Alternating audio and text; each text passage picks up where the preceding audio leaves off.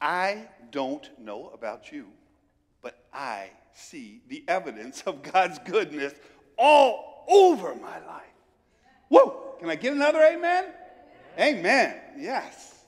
And so as I come up here this morning, I can't help but be overwhelmed by God's goodness to me, my family, this church, his people. And so I want to just spend 2 minutes just talking about stewardship. We come up here week after week and we let you know there's boxes in the back, or you can give on Gayton.church/give. But I want to say a little more today because it really is in response to that evidence of his goodness, that glory of the fulfillment in our lives, that we get this opportunity to enter into his plans and purposes. I don't know if you know this church is alive. If you haven't been over here during the week, come. This place is packed. We got agape filled. We got kids in space doing school here. We got youth ministry. We got young adults meeting throughout the week. I mean, this place is going insane in the middle of all of this craziness. We got Wednesday night prayer. We've got Bible studies still meeting, some through Zoom, some back together in a mixed format. We've got Sunday schools happening here. This church is happening. I'm excited. I feel like that's the hand of God.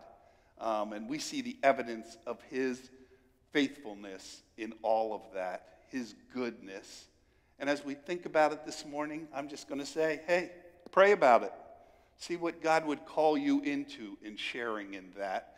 I think I'm sitting back here and I'm thinking, food bank? Oh my goodness. If you guys didn't see the video at Carver, you gotta. It was awesome. It was awesome. Just be part of that, would you? I think it's a great opportunity. Think about it as ministry. Think about joining in with Gayton. Maybe you can't come out here and teach youth on Sunday nights. Maybe you're not having a small group meet at your house. Maybe you're not able to do many of these things, but you are able to be involved with them in a deep, deep, meaningful way through prayer, through sharing the gifts that God has given you. And we would ask you to consider that. Well, this morning, we're here to talk about the book of Esther. Yeah, everybody had a little saying come to their mind, but in case you haven't read the book of Esther, or that little saying didn't come into your mind, I'm about to show you a clip from one of the greatest movies ever made. Certainly the greatest movie ever made on the life of Esther. Go ahead, guys. Cousin Mordecai? What is it? Oh, he's done it. He's finally done it.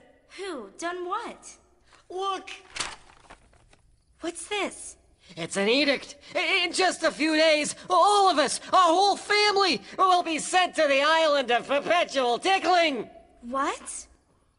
Who did this? Oh, who do you think? Haman! I told you he hates us, hates our whole family, and now he's done it. He got the king to sign this, and we'll all be banished. Oh, what are you gonna do? Well, that's just it. I can't do anything. I'm just a guard.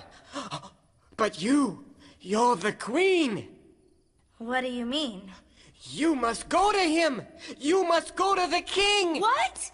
Don't you know what happens to people who appear before the king uninvited? Esther. Remember the Peony brothers? Esther, there is no other way.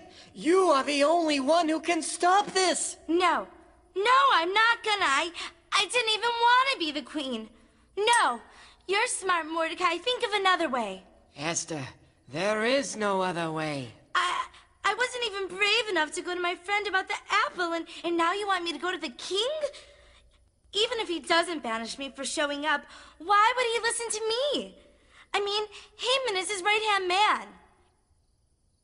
I can't tell you what to do, but I can tell you this. You wanted to know why you were here, why you became queen. I told you God must have a reason. Esther, perhaps he put you here for such a time as this. Perhaps this is the reason. Esther, you never have to be afraid to do what's right. I'll pray for you. We'll all pray for you.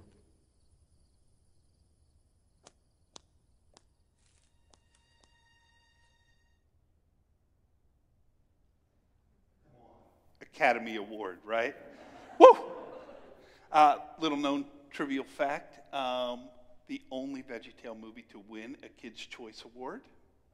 Also, the only VeggieTale movie to not feature Bob the Tomato. And I had suspected for some time that he was holding the ensemble back. So you gotta think about it. But now let's say it together.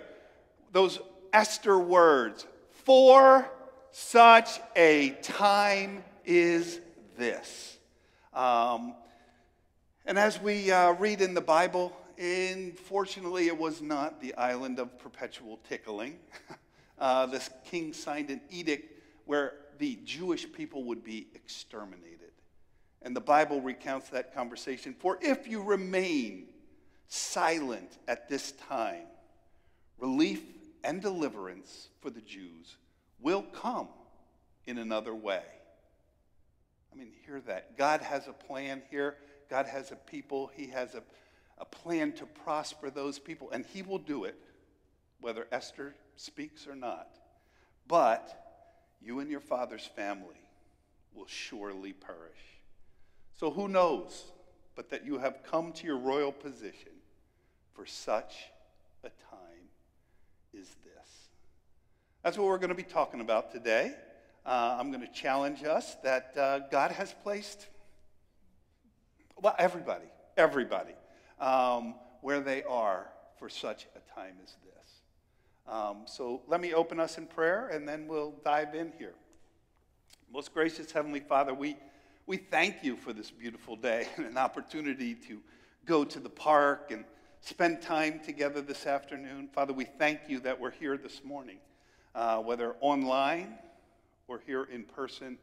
Father, we long to hear from you as we heard from you in worship already. Father, now speak past me. We want to hear from you, not me. And Father, we just long that in that hearing, we would be changed to become more like your Son, changed in ways that we can go out and change the world for you. Father, connect us this morning to our such a time as this. And Father, we ask it in the powerful name of your Son, Jesus. Amen. Well, it is impossible to enter into the story of Esther without a little history lesson. So bear with me. I'm a geek, so I love it. But if you don't really know what's going on here, it's really hard to understand. So you guys may know there were no good kings in the northern kingdom of Israel. None. No good kings. And so at some point, God just says, I'm done. And so Shalmaneser, king of Assyria, besieges Israel, the northern kingdom, in about 725 BC. And Sargon II, Sargon, you may recognize the name from Lord of the Rings. A real name. Real bad guy, too. He finishes the siege, conquers the northern kingdom, and all of God's people in the northern kingdom are swept away into captivity in Assyria. So there's really three big things that happen in the history of Israel. One is Egypt. One is Assyria. The next is Babylon. And so that we will see kind of leads all of God's people out. And then finally, they end up getting to come back under the Persians. But northern kingdom gone in 722. As we hit the reign of Nebuchadnezzar in Babylon, he conquers Assyria. So Assyria owns the known world at the time. Nebuchadnezzar comes along and conquers Assyria. And so now Babylon owns the world as we know it.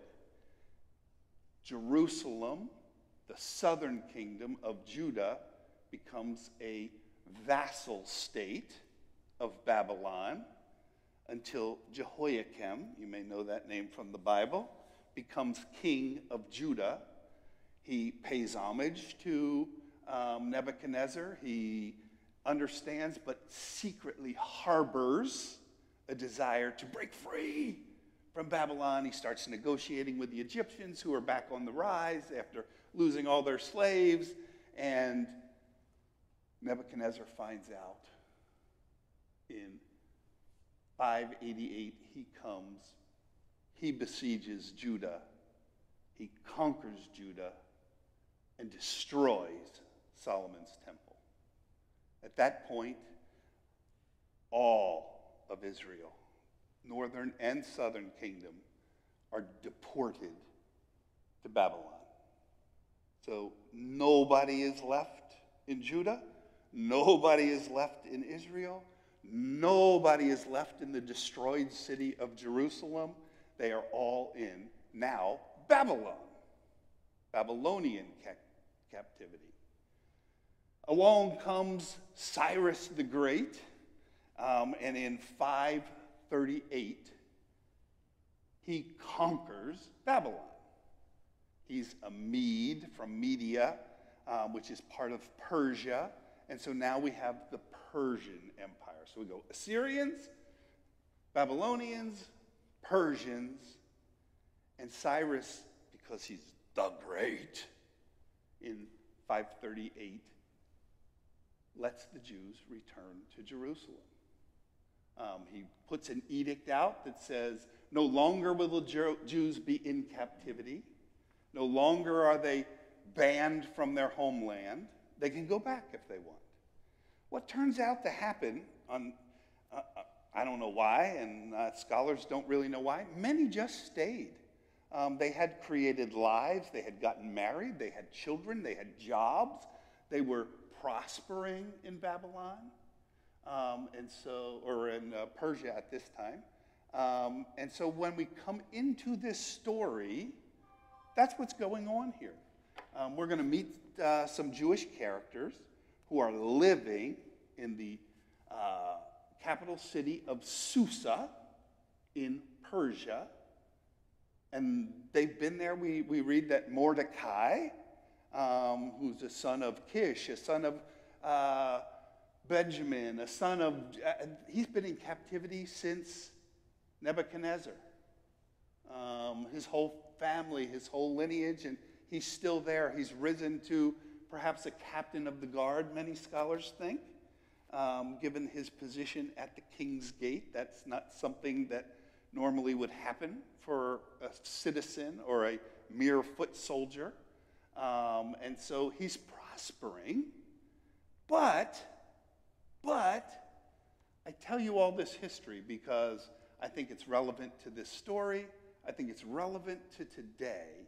You can't really understand the cultural struggles. You can't really understand the cultural background if you don't know the history and how it got there. And so they may be prospering, they may be doing okay, but they're second-class citizens. They're Jews. They're not Persians. They're not conquered Babylonians. They're Jews. And so as we come into this story today, I want you to have that in mind. A little bit more of the book of Esther. You guys may know or not know that this story comes from the scroll of Esther, which is included in the Hebrew Bible. It is the foundation for the Hebrew holiday Purim. Purim is one of the best, most fun Jewish holidays that there are. People sometimes call it the Jewish Halloween. There's lots of treats and good stuff, and they give to the poor and give out candy and cakes and stuff like this. I don't think it's really Halloween, but it's really a great celebration, and that happens, typically last week of February to the first week of April, somewhere in there, as their calendar is slightly different and changes year to year. But they pull out the scroll of Esther during Purim and read that before the feast. So it's celebrated. It's a huge deal that God would redeem this people in the midst of all of this trial and tribulation.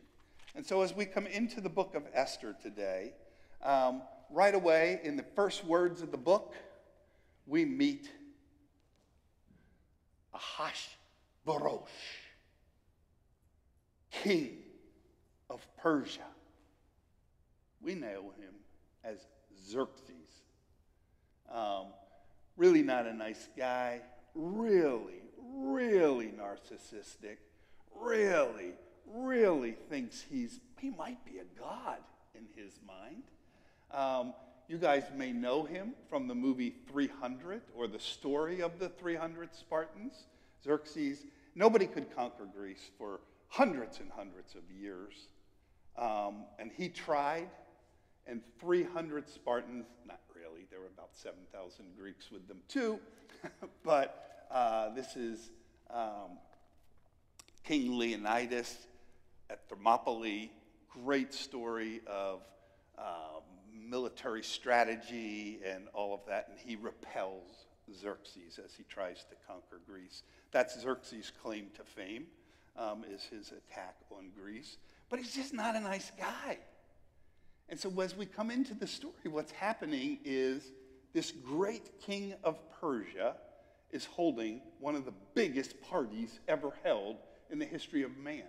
180 days of celebration of him, his wealth, his glory, his power. I wonder if God's offended by that. Yeah, I don't know. Well, we'll see. But the party ends after 173 days with 7 days of drinking. And what we read in the Bible is that the drinking was done according to the king's decree. That being that there were no restraints. The wine flowed freely. The party was on for 7 days.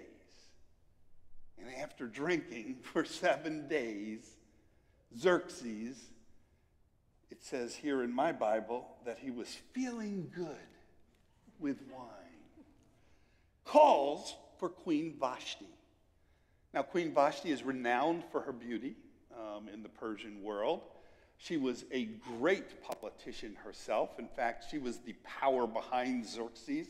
She was at this same time that the men are all drinking for 7 days, having this feast with all of the wives of the leaders and nobles of Persia.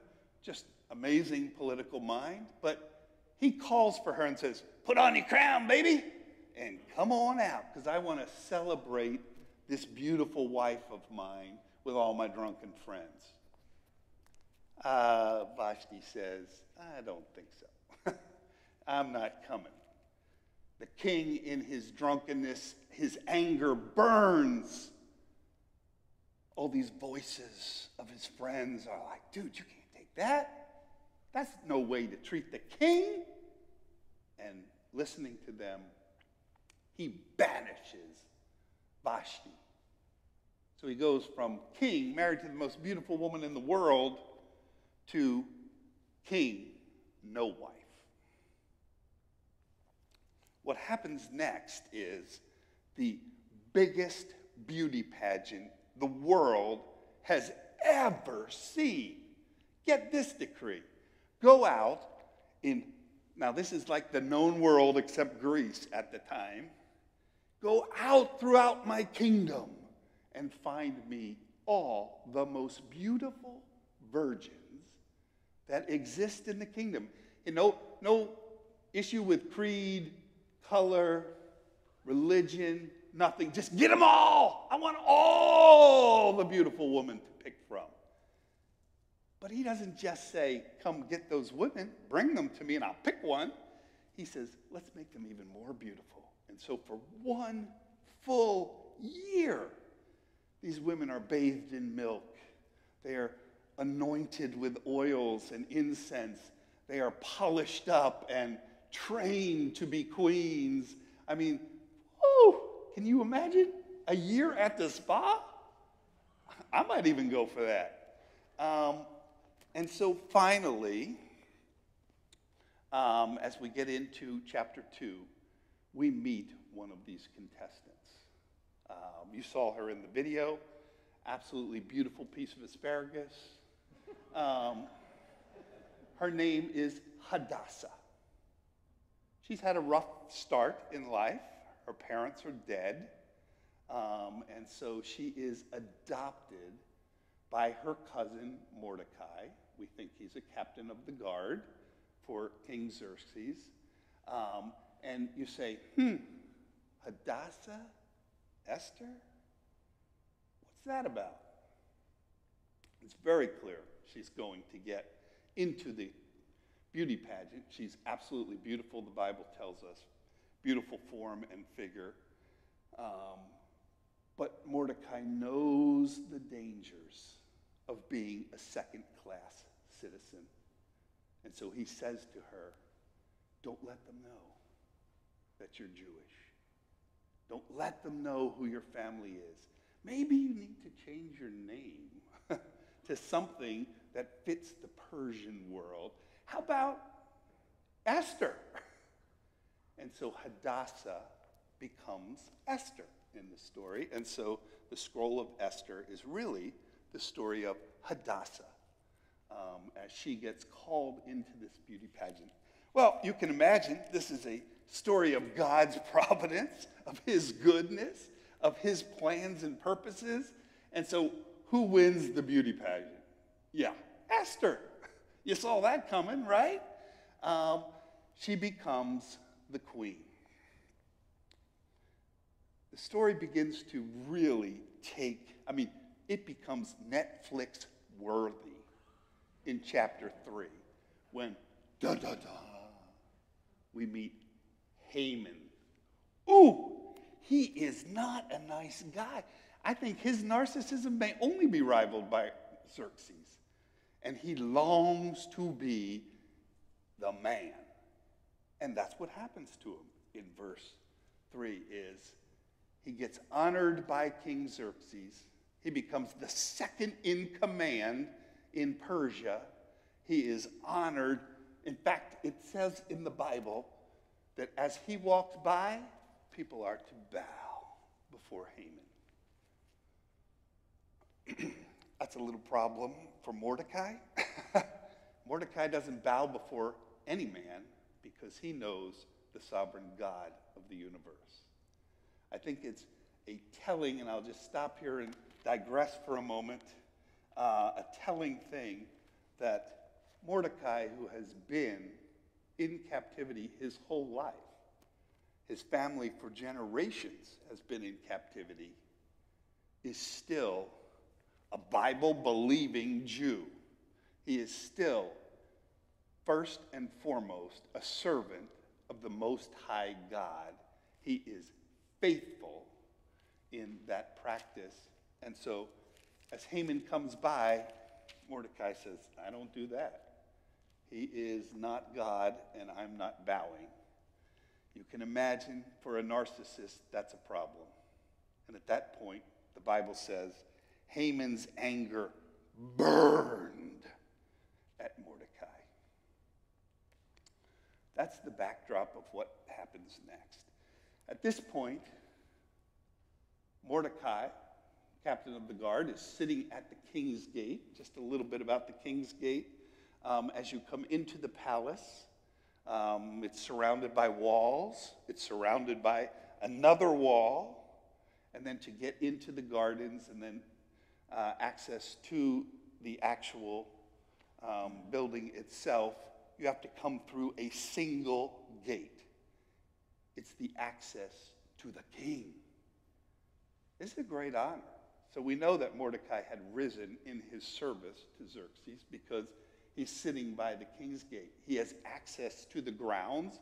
We see that he checks on Esther as she becomes queen and follows up with what's going on with her, has access to her.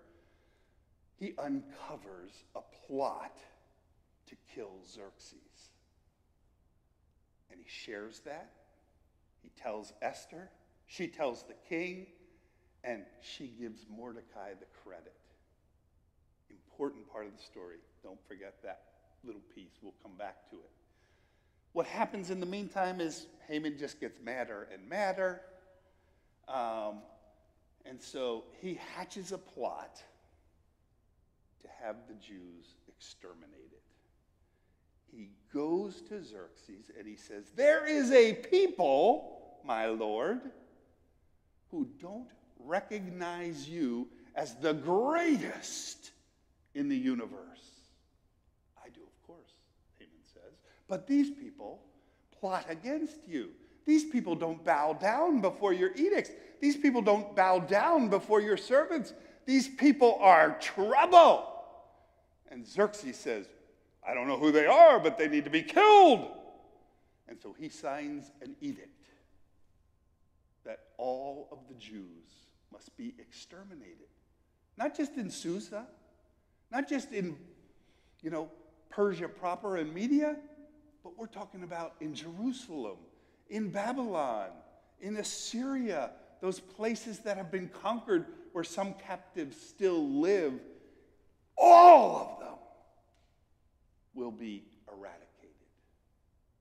One thing you need to know about edicts from Persian kings is not even the king can take it back. If he puts the royal stamp on it, new facts come to light. Sorry, too late, too bad. Can't reverse it. And so an irreversible kill order has been issued for the Jews. Haman is delighted. Haman is beside himself with joy. He bumps into, Mordecai, and he's just, I'm going to have the last laugh. And so you saw in the film that Haman comes to Esther with this edict and says, this is what's going on. Your husband, the king, wants to eradicate us and our people. And he says those famous words, for such a time is this. Esther invites the king. She has, and I want you to really see this part. She says, sure, I'll do it. And if I perish, I perish. We'll talk about that next week. But I need you to do something. Before I risk my life in going before the king, I need you to fast and pray. I need all of God's people to fast and pray before I go to the king. Because she knows that on her own, there's a good chance she might be banished, or worse, if she appears before the king unsolicited. She needs God to enter into it. So she has all of the Jewish people fast and pray, and then goes before the king. And he doesn't banish her, or worse. He says, oh, my beautiful wife, ask and it shall be given to you unto half the kingdom. I think this guy's smitten just a little. And she says, well, all I really want is that you would come to a feast in my apartments and bring Haman. And you're thinking, what? As I read this the first time ever, it was like, what? Bring Haman? I don't know. Where is this going? I told you, Netflix worthy. King comes with Haman. They have a fabulous feast. He says, sweetie, what is it you wanted? And she says, well, I really want you to come again for dinner. Building the anticipation. He goes home that night and he can't sleep. So if you're king of the universe in your own mind, what is the best medicine for sleepless nights? Hey, could you come read me back my own history? Oh, I love to revel in myself. It's a nice bedtime story. and they come across the story of Mordecai saving his life. Xerxes says, did we ever do anything for that guy? Did we ever celebrate that? And his servants say, no. And he says, okay, let's remedy that. Go get Haman. Get my number 2. And he calls Haman in and he says, what should I do for the man who, most seriously served the king? Haman's thinking, he's talking about me.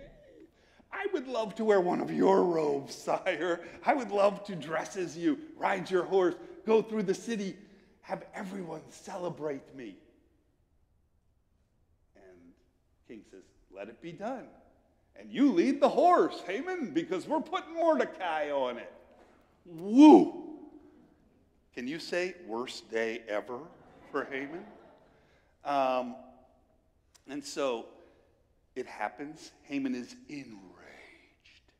He goes and builds the tallest gallows ever built in the city of Susa to hang Mordecai on when the time comes, because the edict is not reversed. Mordecai may have his day today, but his comeuppance is on the way, and I'm going to hang him right in front of my house.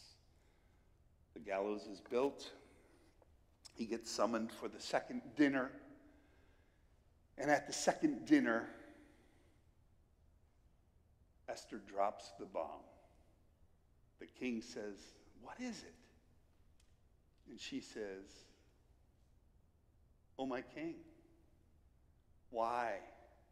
Why must you kill me and my people? And he says, what?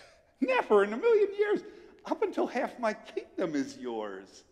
And she says, oh, yeah, you've signed an edict. You're going to kill my people, and you're going to kill me. And he says, how is this possible? And she shares the trickery of Haman. The king is just beside, I need some air. This could be the big one. Oh my gosh. And he leaves to get outside and get some air because he's overwhelmed by the treachery of Haman. Haman realizes, oh no, this is bad. He falls at the queen's feet. In fact, as she's reclining on a sofa, he actually falls on her. And the king comes back in to find Haman touching his wife, pleading for his life. And the king says, oh, no, you didn't. And he said, that will not stand. Haman is tagged, and on the gallows that he built in 5 minutes.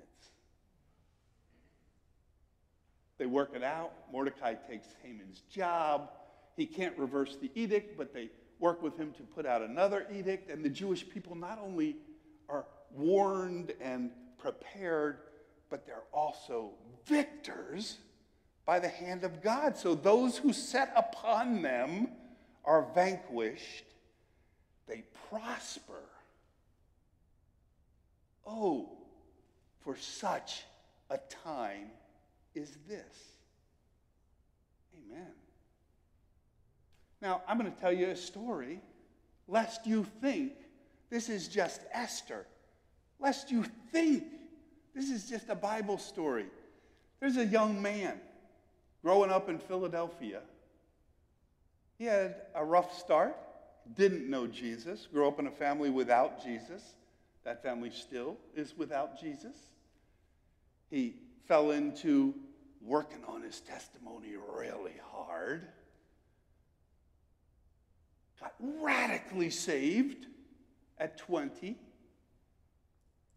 Was at a Christian college. He got saved in May and was in a Christian college in August. God took over his life. He went to seminary. He became a church planter. And he's standing here today to tell you, for such a time is this. I can't tell you why I'm standing here today. I can only tell you that it's where God wants me to be. I can only tell you that God has the same plan for you. I don't know your story. I was born in Richmond. I had, grew up in the church or didn't grow up in the church. God got a hold of my life. God is leading me. I'm in his word. I'm in prayer. I feel moved. He's placed me at Carmax, the greatest place to work in Richmond, I hear. And for such a time as this, God has plans and purposes.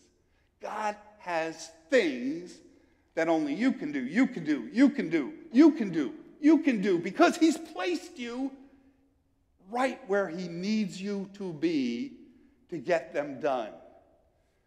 But hear these words. For if you stay silent, these people will be redeemed by another way. God has plans and purposes. They will not be thwarted.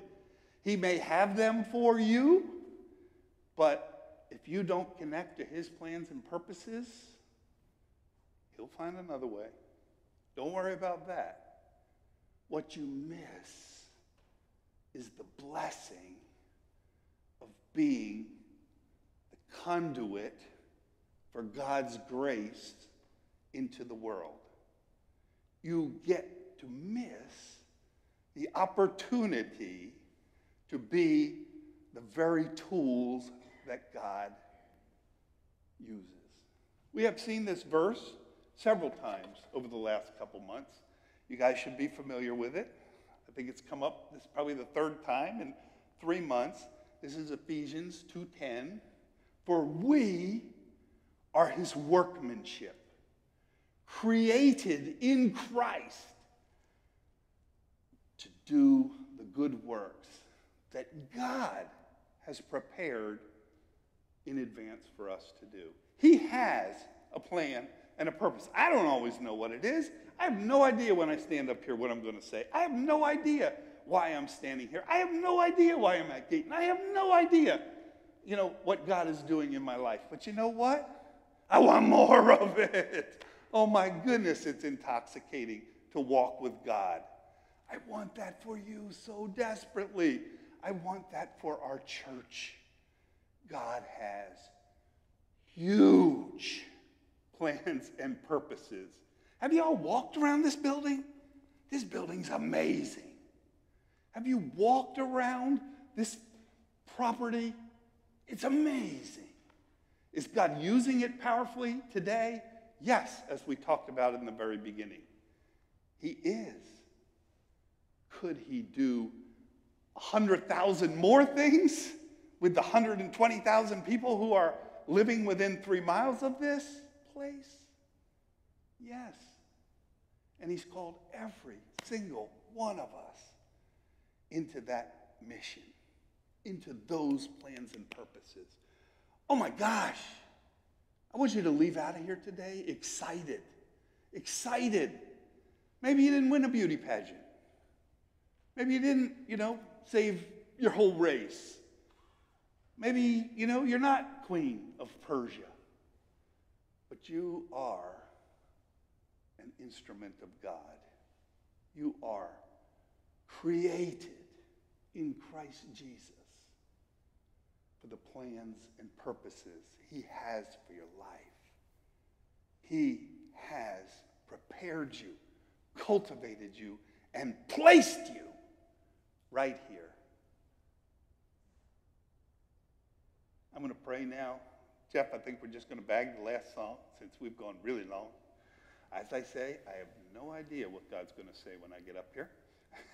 He had a lot to say today. Let me pray for us, but I really, really want us to leave here today feeling like, man, we're difference makers. We can be part of God changing a life. Just one. Oh my gosh. Amazing. 10. Super amazing. 120,000? Let's have a party. We can do that. That's what God is calling us to. Next week, we're going to jump into the how. How do we get to If I perish, I perish. Pretty scary stuff, but we're going to tackle it next week. Let me pray for us. Most gracious Heavenly Father, we come to you on our knees now. Father, we long to be changed by your word.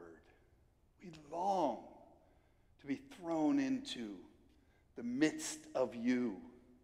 We long to connect to you as we hit our knees before your throne in ways that truly, truly change us, challenge us, convict us that you have created us through Christ Jesus for works that you need us to do. Father, we know that it will come another way if we don't. And we're so thankful for that, for the many times we fail.